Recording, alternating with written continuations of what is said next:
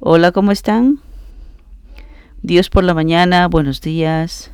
Mis queridos hermanos y hermanas, clero y embajadores de paz. Hola, ¿cómo están? Ahora les puedo mostrar mi sonrisa tan grande. ¿Estáis felices? No les puedo decir tantas cosas que he escuchado, pero más adelante voy a compartir con más detalle, mis hermanos y hermanas.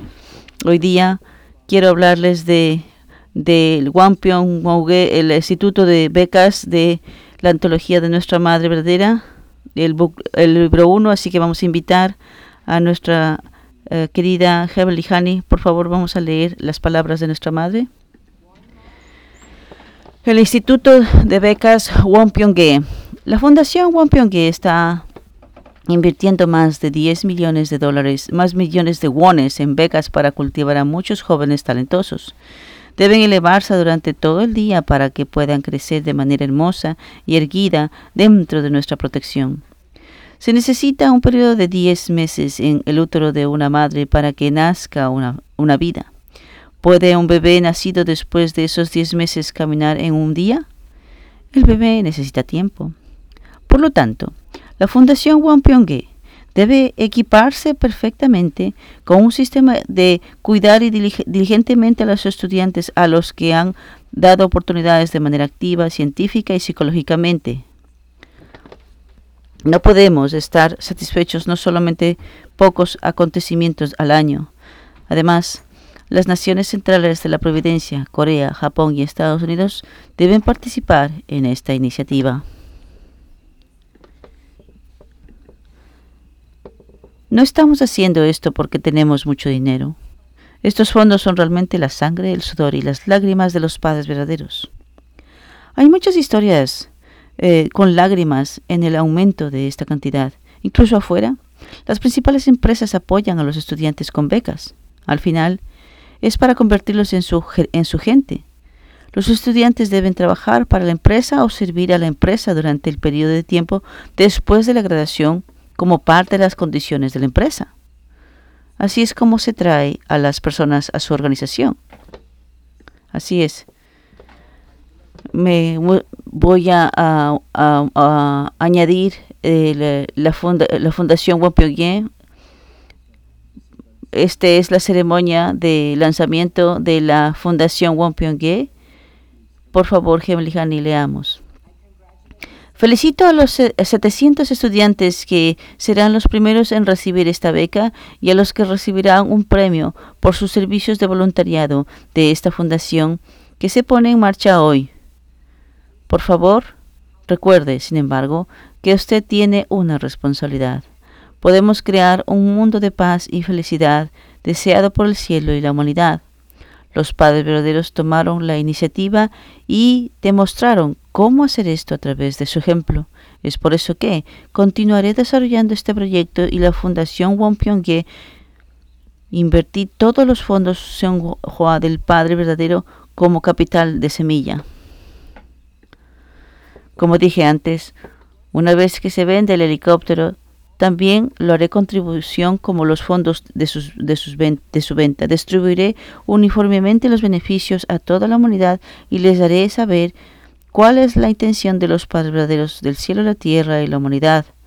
No dije que no hay perfección en la ignorancia. Primero, debemos educar a la gente. Hay que hacerles saber. Debemos mostrarles a través de nuestras acciones. Hace 20 años establecimos el Banco Wonmo. Hemos estado brindando asistencia a los niños descuidados y necesitados, practicando el espíritu del amor, compartir y servir. Sin embargo, no estaré satisfecha con esto solo. Donde quiera que vaya la Federación de Familias, hay esperanza. Así es. La Fundación Pyeongae está invirtiendo más de 10.000 millones de wones en becas para cultivar a muchos jóvenes talentosos. Así como la Madre Verdadera pone una tremenda cantidad de esfuerzo para nutrir al futuro de los líderes como esto. Todas nuestras familias bendecidas deben criar a nuestra segunda y tercera generación con más orgullo de ahora en adelante. con el fin de capacitar a líderes para los Estados Unidos y el mundo y en el futuro, primero debemos dar testimonio a muchos jóvenes del mundo caído, del mundo de Caín. Esa es la razón por la que estoy enfocada en las actividades de los jóvenes, CARP, los jóvenes del clero y todos los grupos de jóvenes del clero, mis queridos hermanos y hermanas. Nuestro futuro depende mucho de nuestros líderes jóvenes que estén siendo bien cuidados, así que realmente enfoquémonos y vamos a cuidar a los jóvenes. Esa es el deseo de nuestro Padre Celestial, el deseo de nuestros Padres Verdaderos, especialmente ahora nuestra Madre Verdadera. Cuánto ella realmente está poniendo atención en cuidar a nuestros jóvenes. El principio de la creación, el 45, la justicia y la injusticia. Por favor, vamos a leer el contenido del principio divino. La justicia y la injusticia. La justicia se refiere a esa cualidad de una persona que le lleva a buscar la bondad y a promover su propósito. La injusticia se refiere a esa cualidad de una persona que le lleva a perseguir la maldad y promover su propósito satánico. Basado en este contenido del principio divino, vamos a estudiar las palabras del Padre. La diferencia entre un patriota y un santo. Hermanos y hermanas, ¿queréis ser un gran hombre y queréis ser santos? Un santo. ¿Sabes? También hay patriotas entre las grandes personas que no tienen fe o que no creen en Dios. Sin embargo, debemos saber lo que es un santo no tiene. ¿Por qué? Es por esto porque el ejemplo principal de la bondad y la justicia es Dios. Si no conoces este principio, entonces no estás calificado para ser un santo. ¿Por qué? Porque los seres humanos caídos no son seres eternos, sino que Dios es eterno. Si hubiera una buena base en algo, entonces debería ser eterna e inmutable. Así es, debido a que el sujeto de la justicia eterna es Dios, la justicia perfecta no se puede lograr sin Dios, porque solo Dios es eterno, absoluto e incambiable. Por lo tanto, el modelo y el estándar de la justicia eterna es solo Dios. Por esta razón, para practicar la justicia eterna, uno debe creer en Dios y parecerse a Dios. Hay personas justas en el mundo que no creen en Dios. Sin embargo, el estándar del límite de la justicia no está tan claro. La justicia centrada en el ser humano es siempre caprichosa y cambia según los estándares de acuerdo a su ambiente. Siguiente. Percibir la bondad y la justicia. ¿Cómo podemos percibir la bondad y la justicia? Es ser más que solo vivir por el bien del común. ¿Existe la Iglesia de la Unificación solo para la Iglesia de Unificación? ¿O existe para el mundo? Si la Iglesia de Unificación solo existe para sí misma, entonces es una mala iglesia y se desmoronará inmediatamente. Pero si no cambia su propósito de existir por toda la humanidad y el mundo entero, entonces durará a lo largo de la existencia humana, y si mantiene el propósito de Dios, entonces solo puede desarrollarse y ser mejor. Así es. ¿Cómo es que podemos percibir la bondad y la justicia? Cualquier individuo o grupo que busque hacer algo más grande es bueno y justo. El Padre Verdadero dice, ¿existe la Iglesia de Unificación solo para la Iglesia de Unificación? ¿O existe para el mundo? Si la Iglesia de Unificación solo existe para sí misma, entonces es una iglesia mala y se desmoronará inmediatamente. Si aplicamos la fórmula del Padre Verdadero a la Iglesia de Unificación de Norteamérica, si la Iglesia de la Unificación de Norteamérica solo existe para sí misma, entonces se convertirá en una iglesia malvada y se desmoronará inmediatamente. Sin embargo, el Padre Verdadero dice que si trabajamos para el propósito mayor de toda la humanidad y el mundo entero, y nuestro propósito y visión no cambiarán, entonces podemos desarrollarnos por siempre. Con base en estos estándares de las palabras de nuestro Padre Verdadero, la Iglesia de Estados Unidos debe hacer lo que sea necesario para servir al mundo y a la humanidad. Necesitamos enviar misioneros a más de 200 países alrededor del mundo y continuar ayudando financieramente. Entonces, la Iglesia de los Estados Unidos puede desarrollarse eternamente y recibir mayores bendiciones eternamente.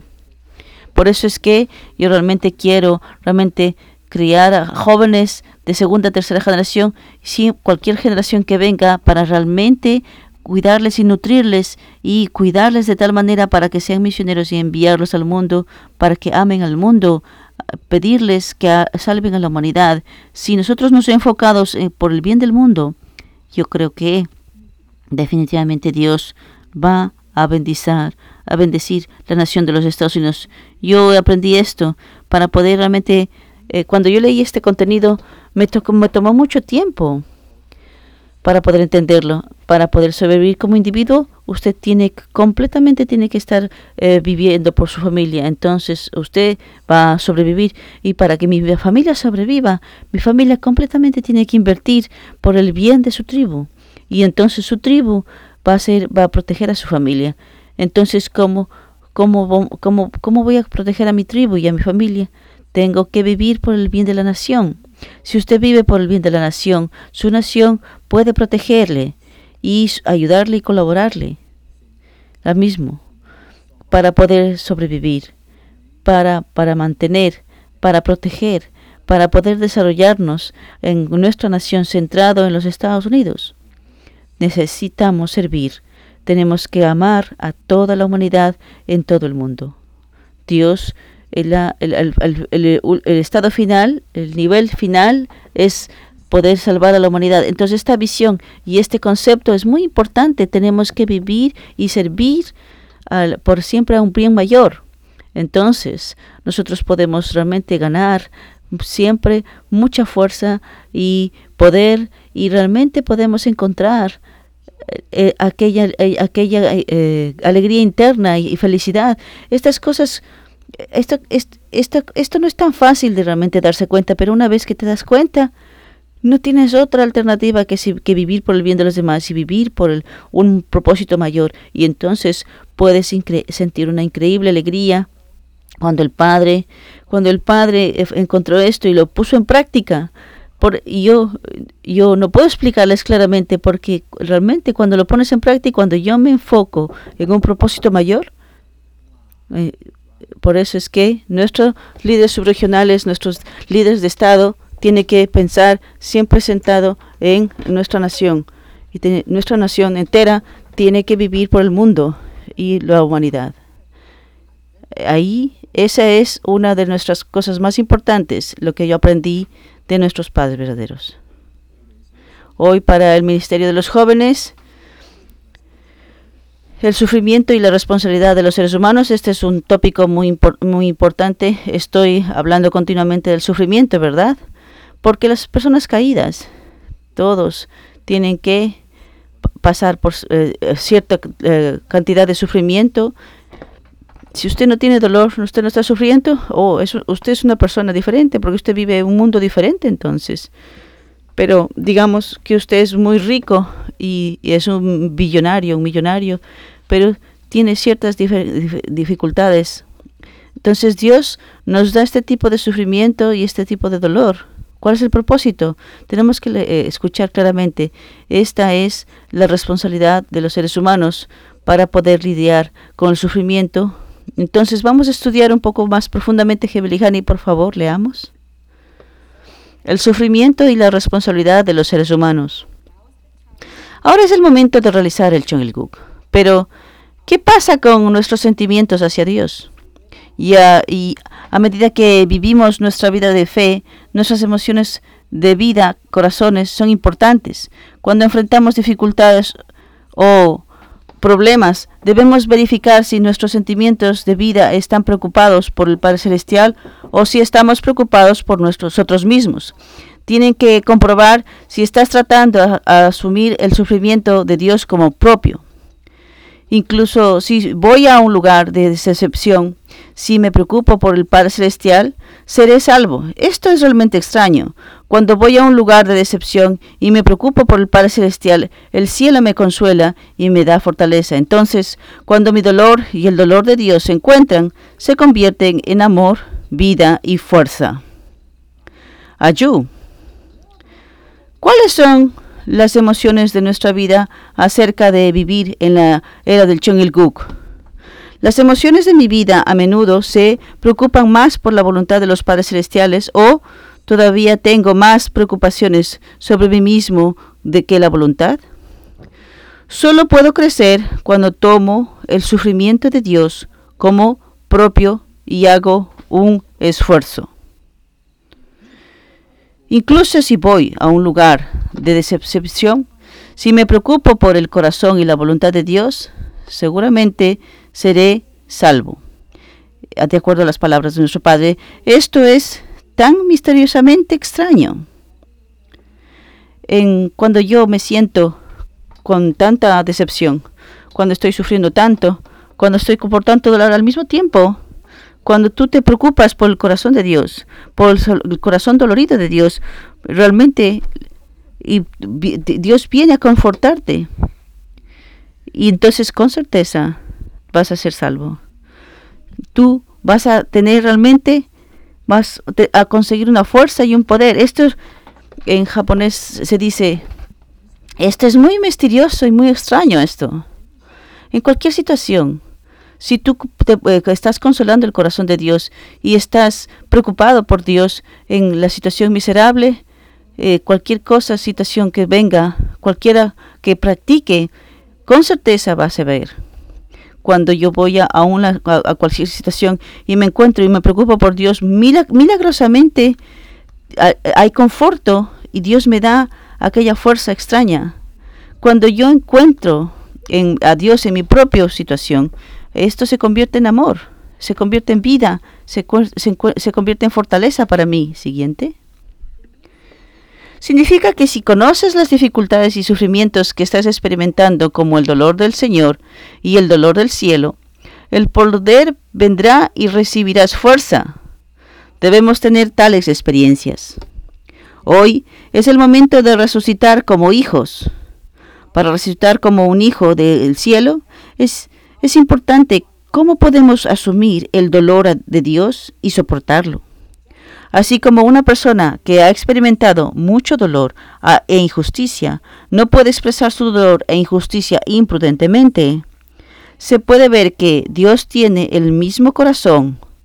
El dolor y la injusticia de Dios son tan grandes que Él los oculta. Dios está tan triste, doloroso y en amargura, por lo que no puede aparecer fácilmente. Dios debe parecer santo, no aparecerá de esta manera. Aquellos que han experimentado vivir por el bien de los demás saben cuán grande es la alegría. Si consuelo a nuestro Señor a través de mis dificultades y sufrimientos, un poder y una fuerza inimaginables vienen del cielo. No sabemos esto a menos que lo experimentemos en nuestra propia vida de fe. Cuando yo era joven, mi familia era muy pobre. Teníamos solamente 2 comidas al día y no éramos muy ricos. Y un día, y a veces teníamos un pequeño pan en la escuela y hacían el pan para los estudiantes, aquellos sobre todo los más pobres. Entonces un día lo entendí. ¿Usted sabe? Yo quería comer, pero no comí. Y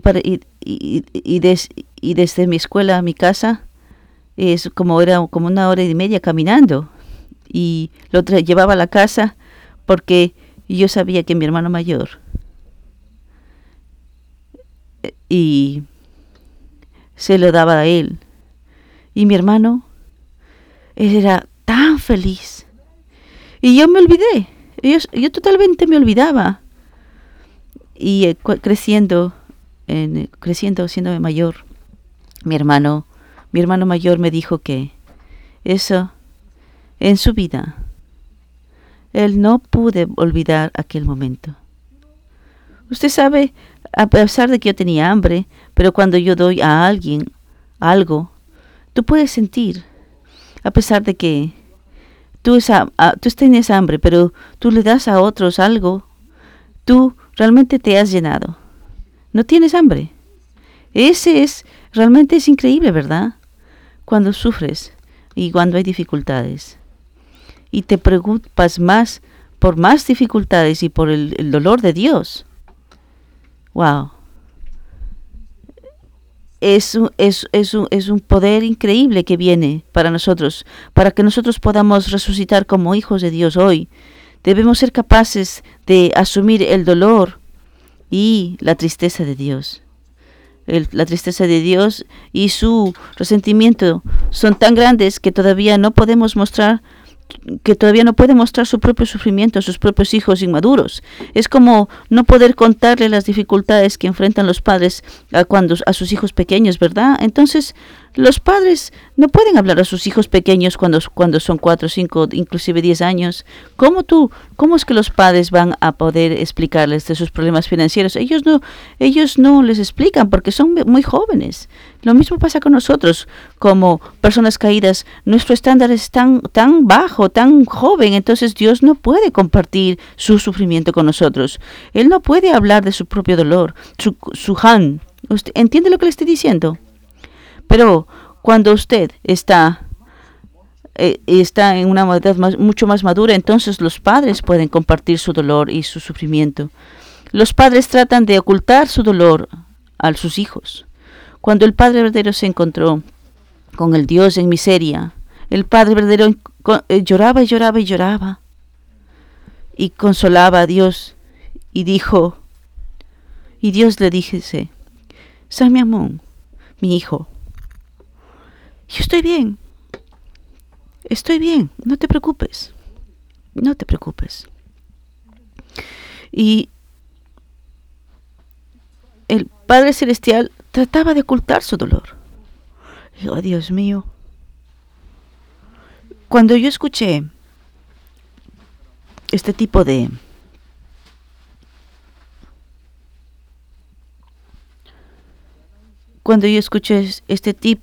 palabras del Padre, Dios es el Padre de los padres. Él no quiere expresar su propio dolor a su hijo. Él trata de ocultar aquel dolor. ¡Wow!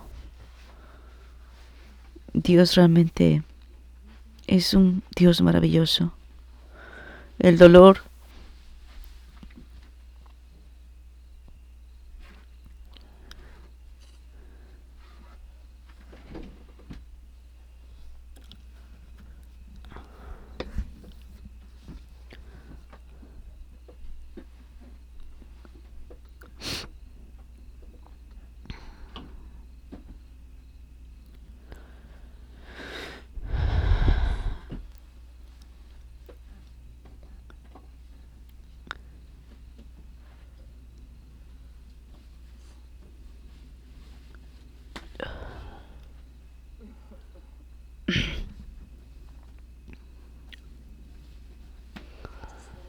dolor y la injusticia de Dios son tan grandes que Dios los oculta.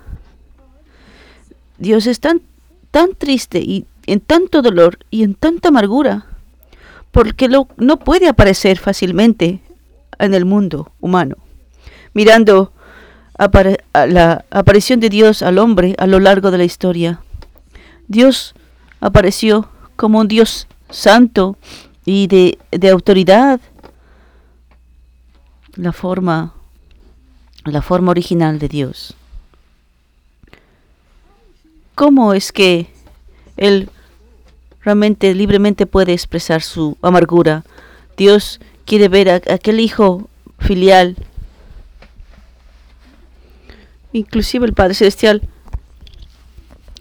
ha tenido que ocultar inclusive a un muchacho de 16 años, cuando nuestro padre tenía 16 años.